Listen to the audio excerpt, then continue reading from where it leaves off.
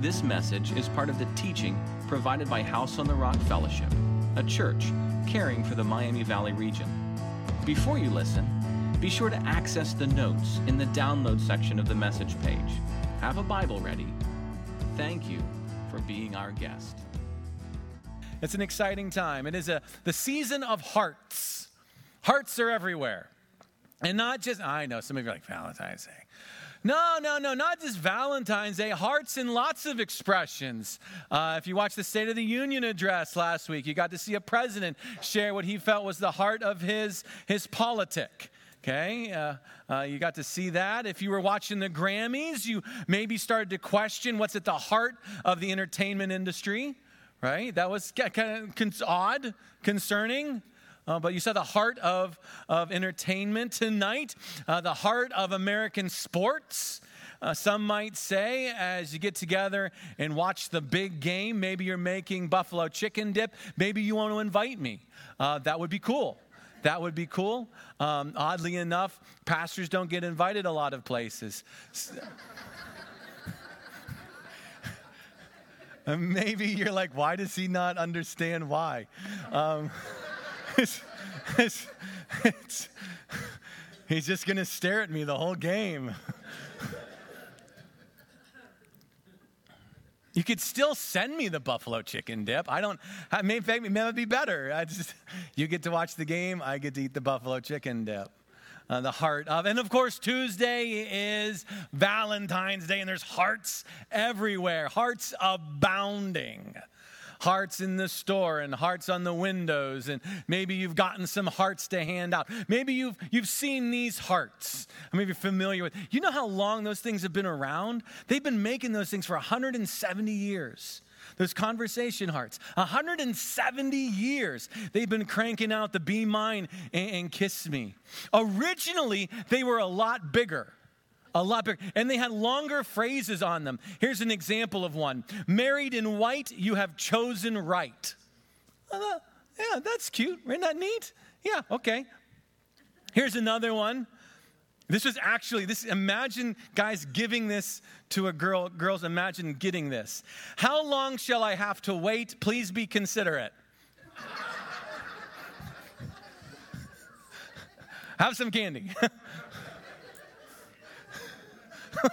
What do you do with that, right? I mean, like, maybe in 1910 that was okay.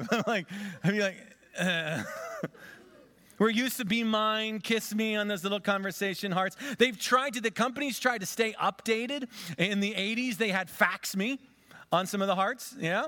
Then they changed it to Call Me, and now they have Text Me, which is cool. It's cool. Stamping names on hearts. If they were to stamp something on the heart of America, what word would they use to describe it? What did you say? Mess? Yeah, maybe. Yeah. If you were in charge of picking the word that is going to go on and describe the heart of America, what word might you pick? I don't know. Might be fun to think about. Maybe less fun to think about. If Jesus had to stamp your heart, what word would he pick? In fact, on your notes, why don't you write down 4 words? Write down the 4 words that you feel where you are right now. If you're online, do this too. Find a piece of paper. Write down 4 words that you feel Jesus could realistically pick to describe your heart this morning. Where your heart is. What words would come to mind?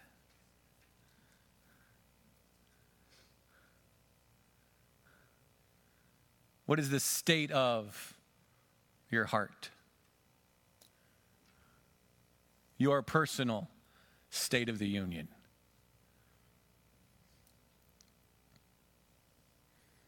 Continue thinking about that. But today we're going to look at the story of where Jesus does that to a disciple, actually. Jesus peers into his inner being and has some things to say about his heart. And I think there are things that will be very encouraging for us, maybe very encouraging for you. Maybe you look at your heart and you're like,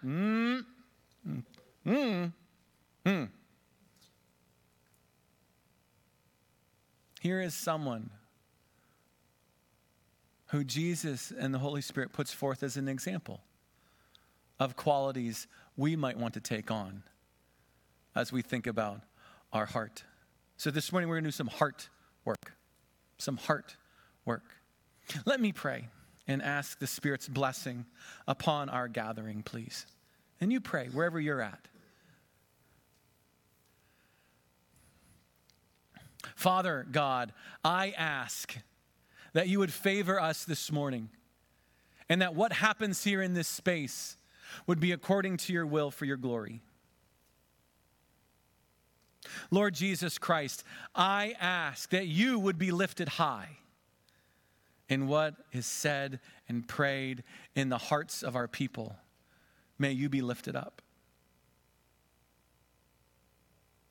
Spirit of the living God that convicts and confronts and comforts, would you do your heart work this morning? For the ground has gotten hard and cold, and we need you by your grace to come along, to water the soil, to break up that hard bedrock.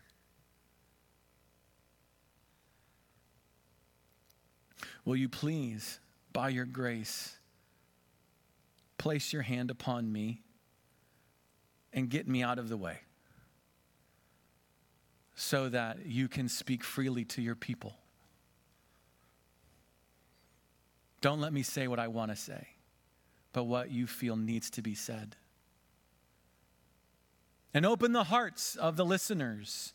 Some have come in with dark and hard hearts. The world has hardened them. Their sin has hardened them. Experience has confused them. Make them ready to hear. Because we tear down strongholds this morning. We are breaking the chains of the evil one.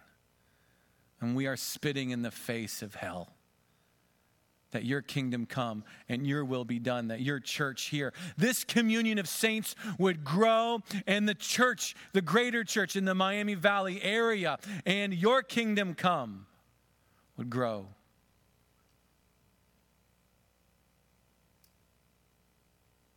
In Jesus' name we pray. Amen. Take out a Bible, please. If you didn't bring one, that's okay. There's some located in the seat in front of you. If you would like that one, you may have it. It's free. Real small print, real hard to read. You might want to go buy your own. But you can keep that one. Seriously, just have a Bible. Everyone needs to have a Bible. Beyond what you have on your device. Perfectly okay having a Bible on your phone. But a lot of other things kind of come through your phone and can get distracting. Okay, so open up a copy of the scriptures, and Nikki's going to have verses up on the screen for you to follow along, and our online people will make sure that you have a chance to follow along too. We're going to be in John chapter 1. John is one of the Gospels, so you're looking for the New Testament.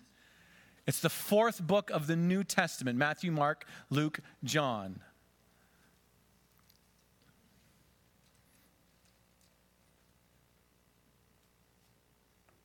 John chapter 1. And just a little bit of a context so you know where we're getting in. This is the beginning of Jesus' earthly ministry.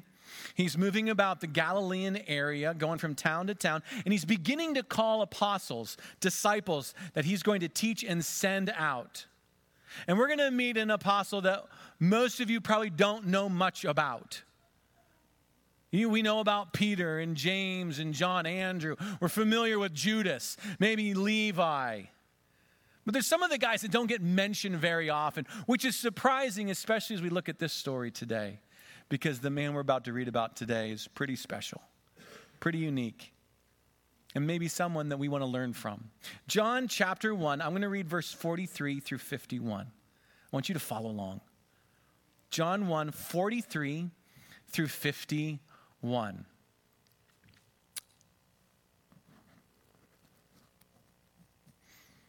The next day, Jesus decided to go to Galilee, and he found Philip and said to him, "Follow me." Now, Philip was from Bethsaida, the city of Andrew and Peter. Philip found Nathanael and said to him, "We've found him, of whom Moses in the law and also the prophets wrote, Jesus of Nazareth, the son of Joseph." And Nathanael said to him, "Can anything good come out of Nazareth?" But Philip said to him, "Come and see." Jesus saw Nathanael coming toward him and said to him, "Behold, an Israelite, indeed, in whom there is no deceit."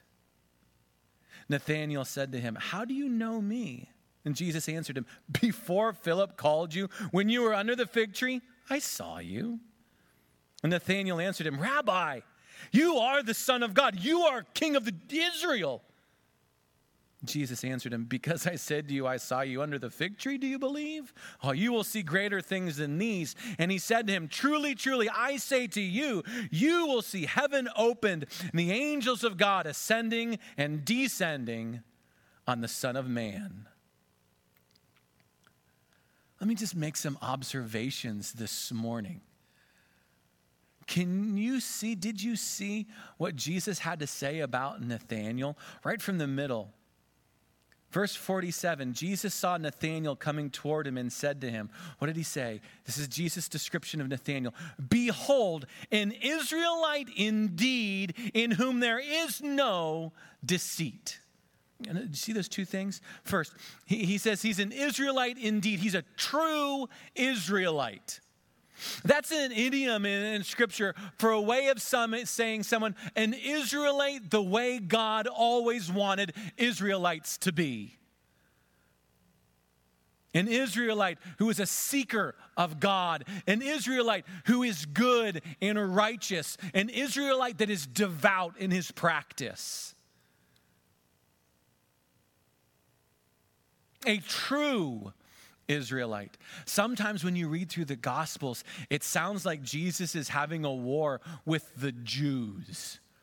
Because he'll say, and some of the Jews arose and began to question him. That term is a way of saying those who are opposed to Jesus' ministry, those who are against what Jesus is doing. Maybe it was some of the Pharisees or the Sadducees or the scribes. So he'll just use the term Jew in a negative way to say a true Israelite is to say a seeker of God, the way God would want his people to be. A true Israelite. It's similar to what we might say a true Christian. A true Christian. A Christian indeed.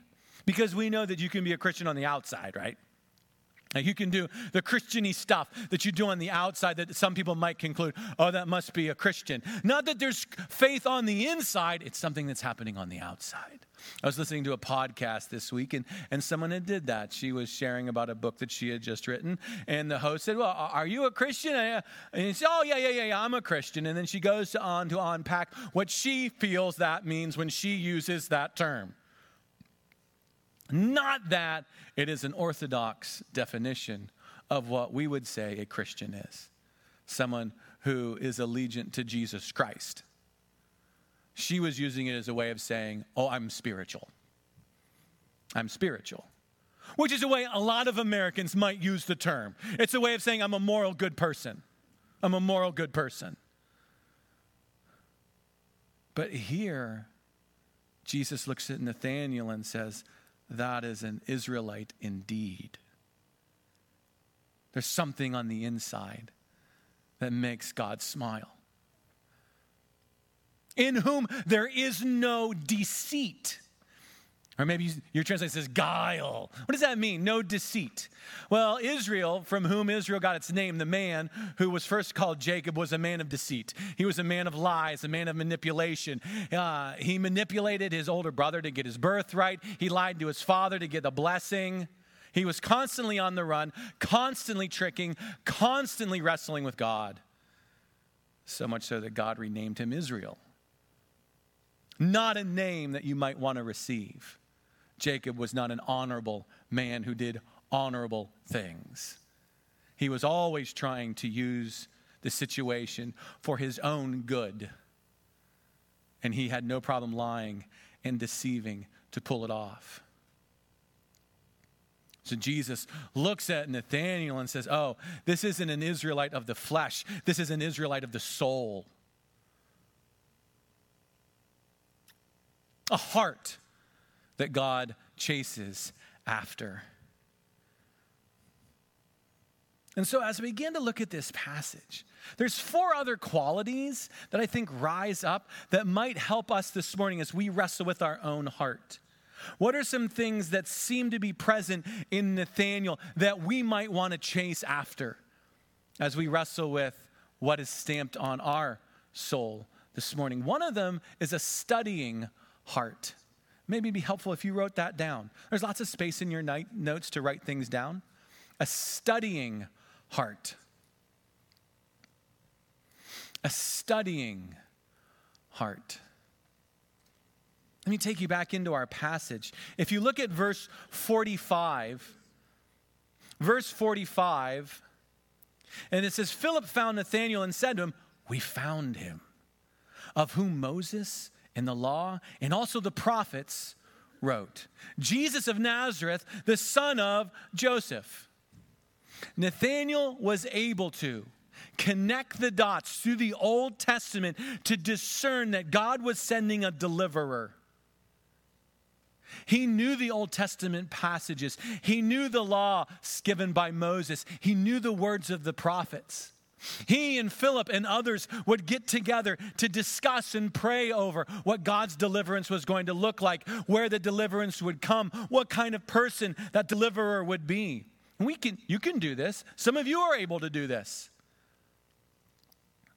A lot of times when we get to the Advent season, we'll preach on some of those passages. Like in Isaiah chapter 9. For unto us a son is given, a child is born. Wonderful Counselor, everlasting God, eternal Father, Prince of Peace. Born of a virgin. In Micah, but you, Bethlehem Ephrathah, and the land of Judah. Genesis chapter 3. And God will raise up one who will step on the head of the snake, and that snake will bite his. Lots of prophecies and promises. You see, Nathanael had a studying heart. He knew those promises. And not like Philip comes and says, hey, you know all those passages? He's like, I have no idea what you're talking about. Nathanael knew exactly what Philip was saying because he did study those passages. He knew the scriptures of God's deliverance. Many of you are finding out this year that reading the Bible is hard. As I've challenged us as a church family to read the Bible on a daily basis as we work through all of Scripture in the course of a year. That's what that guide is in your notes if you were curious. It kind of tears off one side. It has a bookmark. Those are the books that we're reading together. We read a chapter from 4 different books. And some of you have reached out and commented to me. And they're like, this is hard. This is confusing. I can't read that to my kids. This isn't a children's book. No, it's not a children's book. It's a Bible. Ever notice why when they make children's Bibles, they take most of it out? Because there's stuff that you just would not read to an 8-year-old or a 9-year-old. There's stuff that's hard to process. The Bible has no problem pushing you around. Sometimes it gives you more questions than answers. It expects you to walk with it, to interact with it. And so some of you are struggling. I struggle. Because to have a studying heart takes work.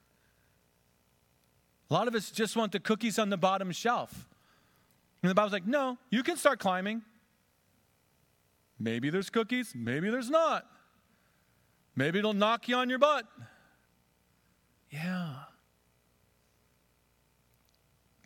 So why is having a studying heart so important when it comes to Scripture and the status of our heart? Let me illustrate it this way. In the center of our house is our kitchen. Okay? Physically, and metaphorically. Life happens out of the kitchen in our house. And the center of the kitchen is the stove. It's the oven. Life happens out of there. From that wonderful little box comes food by which we feed our souls, and it's yummy. Love it. One of my favorite things is cooking with my wife. We have a great time. Last night we made turkey pot stickers out of cabbage, which is really good, actually. It is. And it takes us about 2 hours to pull it off. Because, you got to shock the cabbage and you got to roll. It's so much fun. Well, a while ago I noticed, it's been a while since I cleaned the oven. I should probably clean the oven. Because you know what happens in the oven, right? Food particles start to fall down, things charred, the bottom needs to be cleaned. And I looked, I think that's a glass panel. I think I should be able to see into my oven. I should probably, yeah. And so I have lots of grill cleaner because I enjoy cooking. And so I take that citrus spray and it smells so nice and orange. I get a big old scrubbing. I'm going at it. I'm cleaning that glass panel. I'm cleaning the door. I'm cleaning the inside. I got a vacuum cleaner. I'm cleaning out that stove. I'm cleaning out the oven. Why? Why am I doing that? Because that's where the food comes from. That's where the life is prepped. That's where nutrients, that's how I feed my family out of that space. So what is coming out of that space matters. And isn't this what Scripture does to the soul?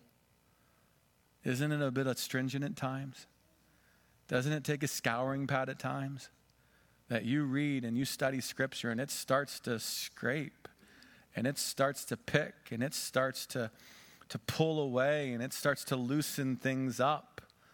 And things start to come to the surface, and you're like, ew.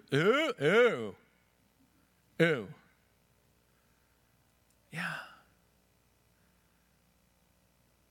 One of the reasons that Nathanael had a true Israelite heart, a believer's heart, is because he had a studying heart. A studying heart. Those of you who are reading, keep reading with me. Those of you who have quit reading, pick it back up again. Pick it back up again. It is hard. Another quality of his heart was he had a patient heart. It was patient. Patient heart.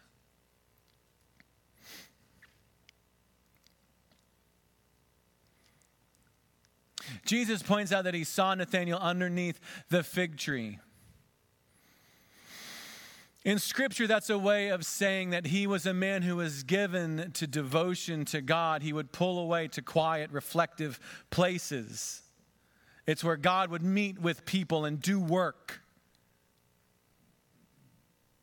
He would cry out to God. He would seek God. Why? Well, he's reading Scripture. He's studying Scripture. He's specifically and intentionally waiting for God's deliverance. He's patient, looking for God to do something. And so to be under the fig tree is to be in that place of wrestling and struggling and praying and crying and laughing and screaming before God.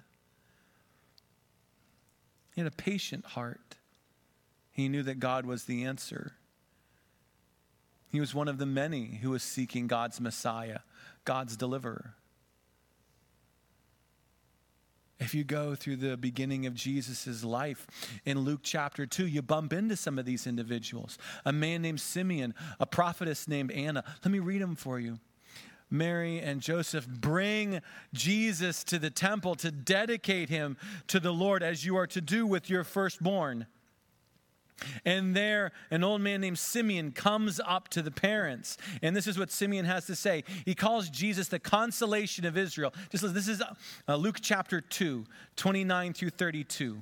Luke 2, 29. Lord, now you are letting your servant depart in peace, according to your word. For my eyes have seen your salvation, that you have prepared in the presence of all peoples, a light of revelation to the Gentiles and for glory to your people, Israel. Simeon was one of those who was looking for God's deliverance, who was waiting on God, like Nathanael. Right after that, a woman, a prophetess named Anna, comes up. This is Luke chapter 2, verse 38. And coming up at that very hour, she, Anna, began to give thanks to God and to speak of him to all who were waiting for the redemption of Jerusalem. Anna was waiting for God. Nathanael waiting on God. Can you wait? Are you patient? Are you okay waiting? If it takes Amazon 2 days to get something from India to you, do you get grumpy? Seriously, it took them an entire 2 days to get something from the other side of the world. What is wrong with this world? It's broken. Or can you wait? Can you wait on God? Do you know his promises? Can you wait upon his character and his goodness? Or do you like to move things forward on your own? Nathanael had a waiting, a patient heart. Thirdly, he had an honest heart.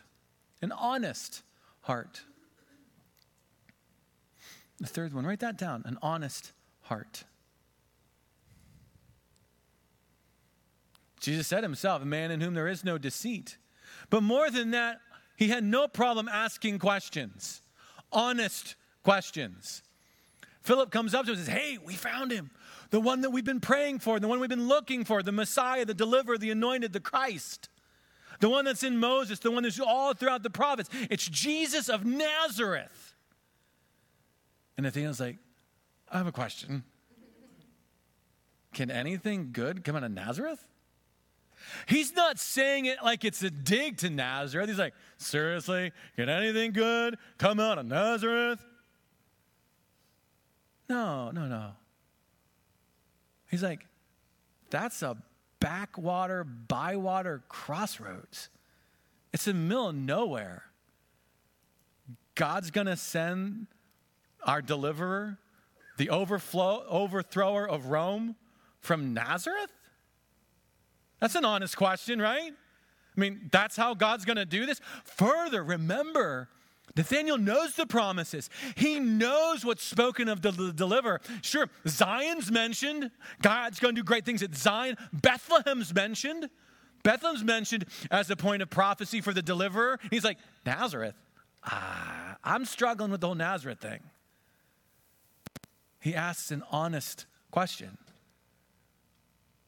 Can God's righteous deliverer come from there? Some of you are reading Job this week with the church family, right? Job asks some questions. Job's confused. God, what are you doing? Like, I don't understand, God, what you're doing. This is hard for me. Perfectly honest, I wish I wasn't even born. God, what are you doing? You see that in the Psalms. Honest people asking God big questions. God, what are you doing? Mary, when the angel Gabriel goes, hey, you're going to give birth. And she's like, question. Like, I've never been, let me tell you about I have a question. In contrast to someone like Zechariah, who's the father of John the Baptist, who didn't ask an honest question. He just struggled with things believing that God couldn't do it. As opposed to people who ask, how is God going to do it? I have a question. Do you have an honest heart?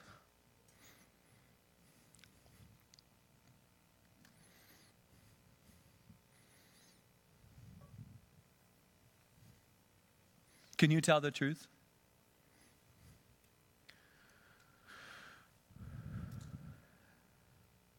Can I come up to you and look you in the eyes and ask you how your marriage is?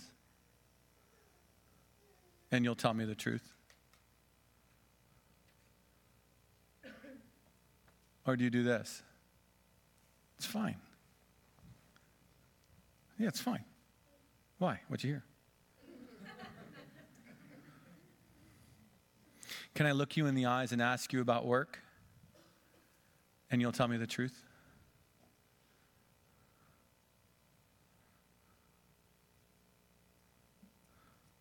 Can I look you in the eyes and ask you about your prayer life, your devotional life, your reading life? What will you tell me? It's fine. It's fine. Yeah, it's fine.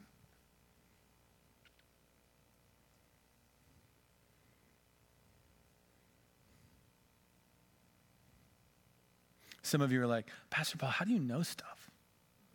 I'm like, you're really bad liars. You're just really, really bad liars. I do not have a magical sixth sense. I'm like, it's written all over your face. It says liar. And I know it and you know it. But the problem is, we'll still do it, won't we? We'll show up on Sunday morning and we will lie through our teeth. We will lie when we greet one another. We will lie when we sing. We will lie when we pray. And instead of rushing forward to his grace, we will blitz out the door, lying to say that everything's okay. But Nathanael had an honest heart. An honest heart. I got a question, and Philip's like, well, come and see. Come and see. And so what do we see him doing? It says this in verse 47. I love this. And Jesus saw Nathanael coming towards him. That just jumped out at me this week. Can that be said of my heart? That my heart is going towards Jesus, moving towards Jesus. That in my struggle and my questions, I'm moving towards him. Verse 47, Nathanael coming towards him said to him, Jesus said, behold, an Israelite indeed, in whom there is no deceit. Nathanael said to him, how do you know me? And Jesus answered him, before Philip called you, when you were under the fig tree, I saw you. And Nathanael answered him, Rabbi, you are the Son of God. You are the King of Israel. Because fourthly, Nathanael had a humble heart. A humble heart. Let's open that up a little bit. A humble heart. Yeah, it was a studying and patient and honest heart, but it was also a humble heart. He's moving towards Jesus. He turns towards Jesus.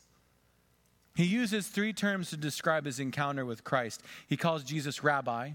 He calls Jesus the Son of God. Then he calls Jesus the King of Israel. I think each of those is important. Let's look at them in turn. Rabbi, teacher.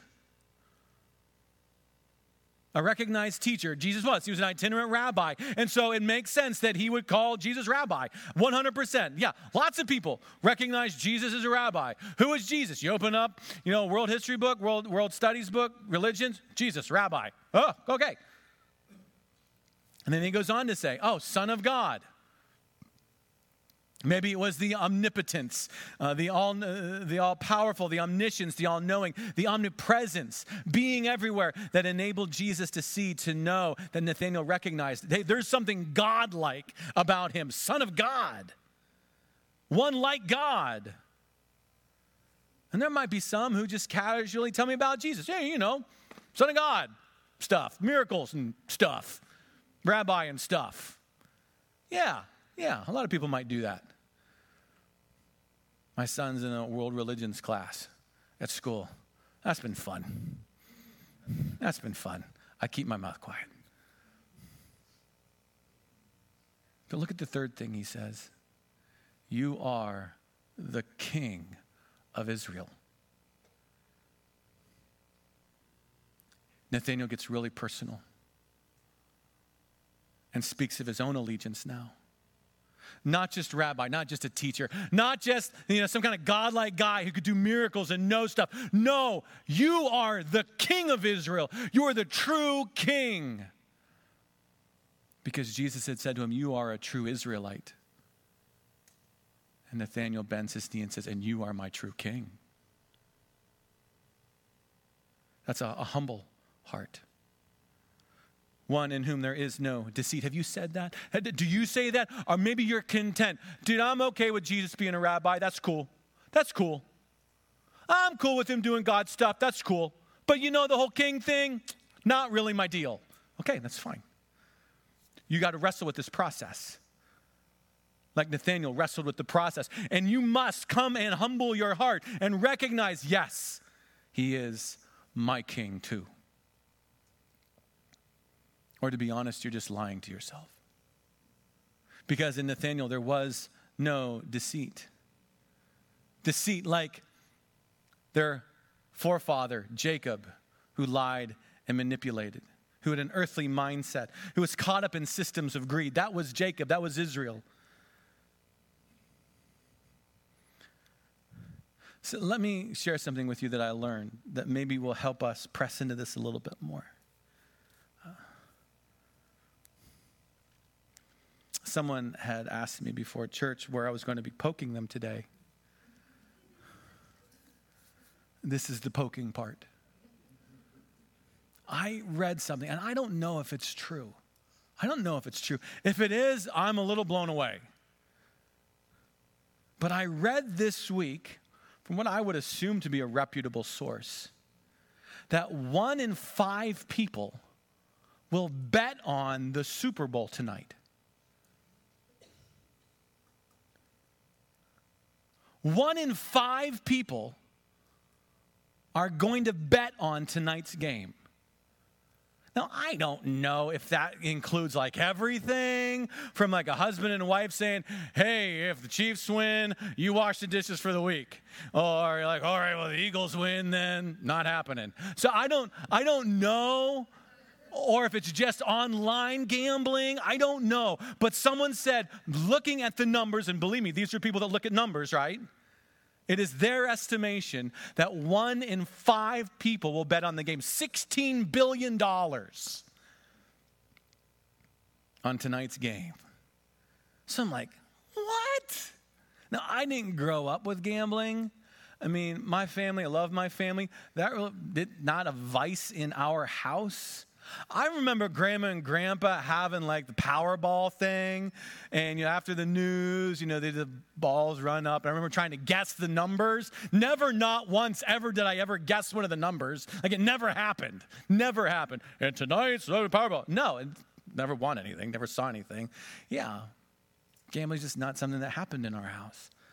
But then in the back of my mind, I started to hear and remember, oh wait. There's like a gambling thing now going on in Ohio that wasn't going on before. As a pastor, I should probably look into this because these are my people. And maybe many of you are familiar, as of January 1st, online sports betting legal in the state of Ohio. And this is what they've said so far, as the people who have been following the numbers, that Ohio, since January 1st, has outpaced the state of New York in the volume of online gambling. It is what they are calling monumental. Quote, Ohio has been one of the most impressive market launches we have seen.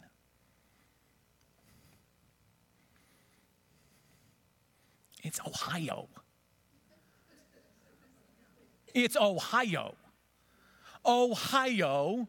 God bless Ohio. It's Ohio. Ohio has outpaced New York in its volume of online gambling.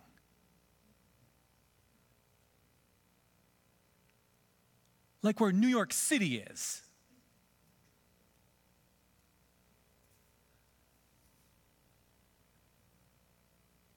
While at the same time, they've said that the phone calls to hotlines for compulsive gambling and addiction help has doubled overnight. Isn't that interesting?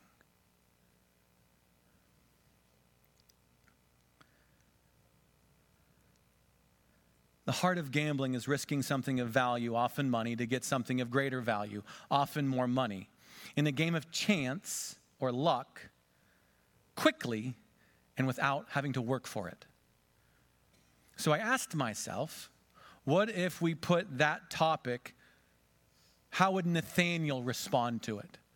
How would a studying heart and a humble heart and an honest heart and a patient heart address the question of gambling, online gambling? Because now they're like, now that it's on your phone, they say you can place a bet every 20 seconds. How should we feel about that? How should we think of what's the Christian's response? Is gambling a sin, Pastor Paul? Well, so I did what I thought Nathanael would do. I started going through Scripture, and here's some of the things I've found. One of the things that Scripture would lead me to understand is that I do not want to love money. I do not want to love money. There's an appropriate attitude. Here's some of the verses. He who loves money will not be satisfied with money, nor he who loves wealth with his income. This is vanity. Says in Ecclesiastes. Luke 16, no servant, this is Jesus, FYI, the red letters, the ones that really count, okay? No servant can serve two masters. Either he will hate the one and love the other, or he'll be devoted to the one and despise the other. You cannot serve God and money. The writer of Hebrews 13, says, keep your life free from the love of money and be content with what you have. For he has said, I will never leave you. I will never forsake you. So Scripture says you don't want to love money. You don't want to be in that kind of relation. You don't want to love money. Well, that would then lead me to conclude as I look at passages, I don't want to play with money either. You don't play with it. I mean, isn't that what some people say? I'm going to go play the lottery, right? So what about playing with money? Here's some other passages. Luke chapter 12. And he said to them, take care, be on your guard against all covetousness, for one's life does not consist in the abundance of his possessions. Proverbs, the book of wisdom, right? A stingy man hastens after, that means chases after wealth, and does not know that poverty will come upon him. How many of you have ever heard stories of people that won the lottery, hit it big, and it ruined their life? Yeah. Proverbs 28:20. A faithful man will abound with blessings, but whoever hastens to be rich, means looks for rich quick, will not go unpunished. I don't want to love it. I don't want to play with it. It's not something that you play with. You don't play with money. And when you're gambling, aren't you using money to get more money? Because it seems from Scripture that money has a unique capacity to poison my heart. Money has a unique capacity, if not handled correctly, to poison my heart. In 1 Timothy chapter 6, for the love of money is a root of all kinds of evils. It's through this craving that some have wandered away from the faith, pierced themselves with many pangs. The love of money is a root, and from that root, a whole mess comes. Loving it, playing with it. It's called avarice. It's a capital sin, meaning from this sin, lots of other things cascade from it. If you love it, if you play with it, if you make it what it's all about, it brings a whole mess along with it. That to use money, to get more money, that craving poisons my walk with Jesus. Yeah, but Pastor Paul, you're talking about money, not gambling specifically. Show me the verse that says, thou shalt not bid gambling online.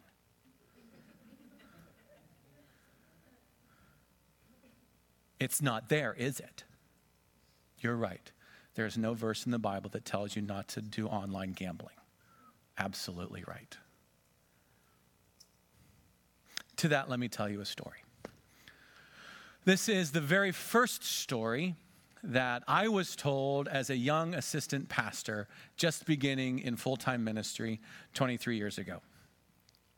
I was 2 weeks into being a full-time pastor at a church up in New York, of all places, the Finger Lake region, beautiful country, Auburn, New York. 2 weeks into it. My first full-time position working with my first full-time senior pastor. And he told me this story. It's one of those stories that gets passed around from other pastors to pastors and shows up in sermons lots of times to teach a point. And it's a story that I'm going to share with you because I think it makes its point. A young girl was walking through the night and came to a river that needed to be crossed, and it was a cold night, and the water was cold, and she needed to ford through the river to get to the other side to make the journey home. It was not running too fast, but it was definitely something to take seriously. And there happened to be coiled up next to the river on a boulder a snake. And the snake, the serpent, said to the young girl, "Will you please carry me across? I cannot swim and it's too cold. I'll die." And the girl looks at the snake, "Seriously? Seriously?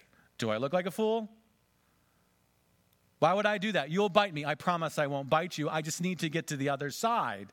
You can carry me. The water is cold and I cannot swim. Please carry me. I promise I won't. Would you please carry me across?" And she looks at the snake, and the snake looks back at her, and she looks at the snake, and the snake looks back at her. And she says, "Okay." And she reaches down and she picks up the snake and holds the snake kind of out at a distance a little bit as she begins to make her way across the cold river to the other side. And as the water begins to move up her ankle, up her leg, the snake says, "Would you please hold me a little bit closer, please? Please hold me closer. I would hate for you to accidentally drop me. The water is cold. I cannot swim. Will you please hold me closer?" "I'll hold you closer." And the water begins to move up her leg, and the water begins to move up her waist. "Would you please maybe put me inside of your coat? I feel like I'm getting a little bit more cold. There's more chill there than I can handle. Please put me close to your heart so that I can stay warm." And sure enough, the young girl takes the serpent and puts the serpent inside of her coat where it is more warm. And she makes her way through the river. And then she begins to make her way up to the other side, and the water begins to move down, and much relief, of course, comes across her spirit and her soul until all of a sudden she feels the two fangs plunge deep into her breast. And the venom of the snake and its numbing effect and power, its poison, leaches its way through her entire body. As she begins to get nauseous, she begins to lose consciousness, and she begins to fall back into the water.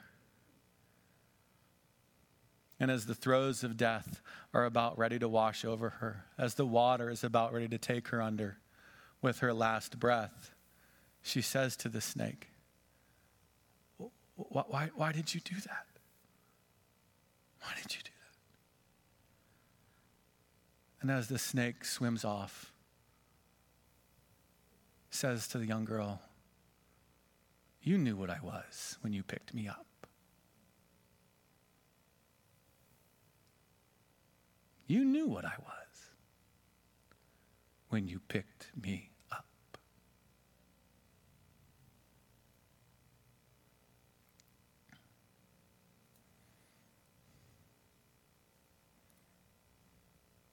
Gambling, as far as I can tell,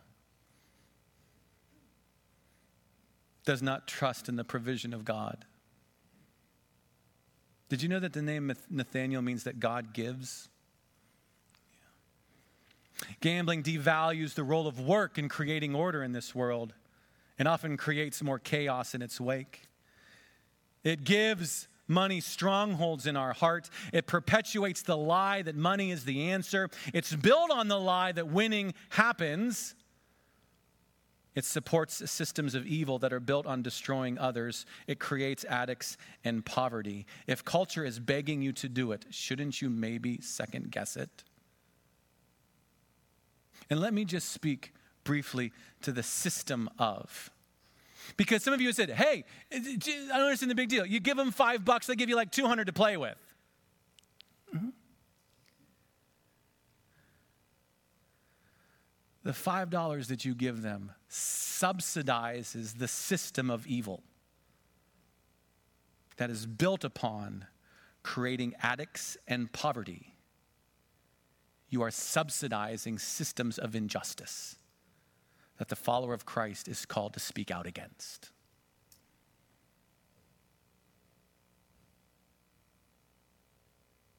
You are paying $5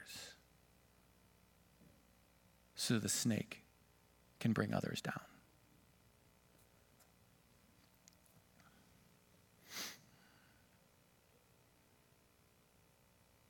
I don't think Nathanael would have had online betting on his phone.